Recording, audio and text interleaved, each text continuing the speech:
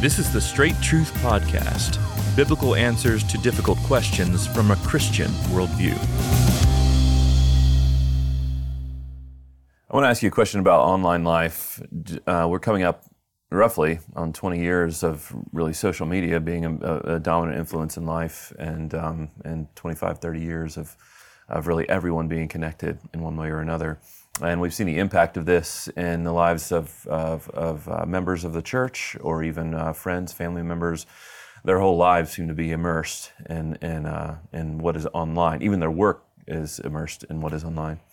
And I'm wondering if you can just comment on how do we avoid that sort of online existence having such a deepening influence on us. I mean, we've talked even quite a bit, even on this podcast, about how many people watch our online services that we stream week to week, hopefully for convenience and for something that's lasting and imprint in, where we can point people to this sermon or this service. But how do we avoid having that life having such a deep influence? Yeah, I think about this, Josh, sometimes when you're at a birthday party or something for kids, and you've got mom and dad and grandparents and everybody else, they've got their phone up. Yeah. The entire time recording stuff, most of the time, never looking at it again. Yeah. And not even looking at what's taking place. Not They're looking at what's phone. right in front of them. Yeah. Exactly. And that's sort of a parable of what's happening in our world all around. That we mistake interaction with technology for relationship, and we mistake this overabundance of information with knowledge and understanding. So I think we need to ask ourselves often, how would I have done in a world without this technology? How would I do right now in a world if you took my cell phone away from me and Google search and computer information, all the rest, and you just put me in a world that existed not too long ago? And you think about 6,000 years of human history, you've got this little sliver of time where we've had all this technology, and then we treat it as if it's life. Mm-hmm. So if we took all that away and transported me back to a time when none of this existed, how would I do? Even I think about cameras. I love the fact we have pictures of our family and cherish those pictures. But there was a time when what people had to rely on was memory and conversation and rehearsal. Mm-hmm. And what's happened to us is because we have these other forms of capturing and maintaining precious moments, we don't talk to each other. We don't remember things with each other the way we should. So all that to say, I agree with the premise of the question, which is, I believe that online interaction in many ways is encroaching in on what's healthy living. And we need to take a step back and ask, is this healthy? Is it healthy when I get up in the morning and the first thing that my face meets with is not God in prayer, but my phone, and what someone has been saying to me perhaps through the night watches via email or text messages or the latest news that's going to come across my phone? Where does my day begin? Where does my day end? Is my mind racing even as I go to sleep at night because my mind has been immersed in this world of information that's brought to me via my phone or a computer? Do I know rest in my mind and in my heart? So these are important things for us to grapple with. Obviously, technology can be helpful, is helpful. We all take advantage of it in one way or another. But do we have the capacity to put it in its proper place and to treat it as a helpful convenience, but not anything that's at the core of our life?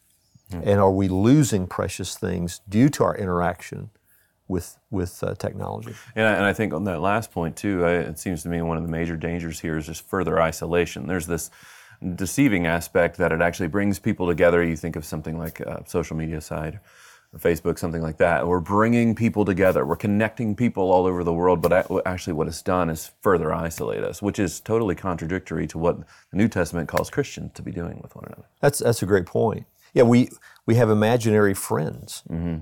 Some people we've never met in our entire lives face to face, and we get to know them via some, whether it's X or it's Facebook or whatever the case may be, and we call them our friends. I mean, you've never met them face to face. I saw a documentary recently on Manti Te'o, and it had to do with football player. Yeah, the catfishing of that man. I mean, this is a man who at one point is grieved over the death of someone who never existed. I mean, that sort of speaks to it, doesn't it? How impactful this imaginary set of relationships can be, that we only know them by virtue of typed words, into a machine. So, yeah, definitely we can lose precious things if we don't interact with technology properly. And certainly a Christian's existence is one. I mean, even just the church gathering is a sort of embodied existence. It's a people together, face to face, words on a page, and kind of antithetical to the lure of technology, which says everything can just be online, and that's good for us. I was thinking of imaginary. I was thinking, as you're talking, of that movie Castaway, where Tom Hanks is like a castaway on this island by himself, and somehow this like volleyball floats onto the island, and it's a Wilson volleyball, and he creates a character on it, because if he doesn't continue to interact, it's like he's going to go mad if he doesn't. Yeah. And then when that volleyball goes floating off, he kind of loses his mind and is totally distraught. It does speak to our longing for real interaction with real people. Yeah, for sure. Yeah, I can remember when in my younger years, thinking. So when you're young and you're married, there's sort of this battle for time. When you get older, that can dissipate a bit, but battle for time around things that you enjoy. So I've always been a big sports guy. I've enjoyed watching ball games and things like that.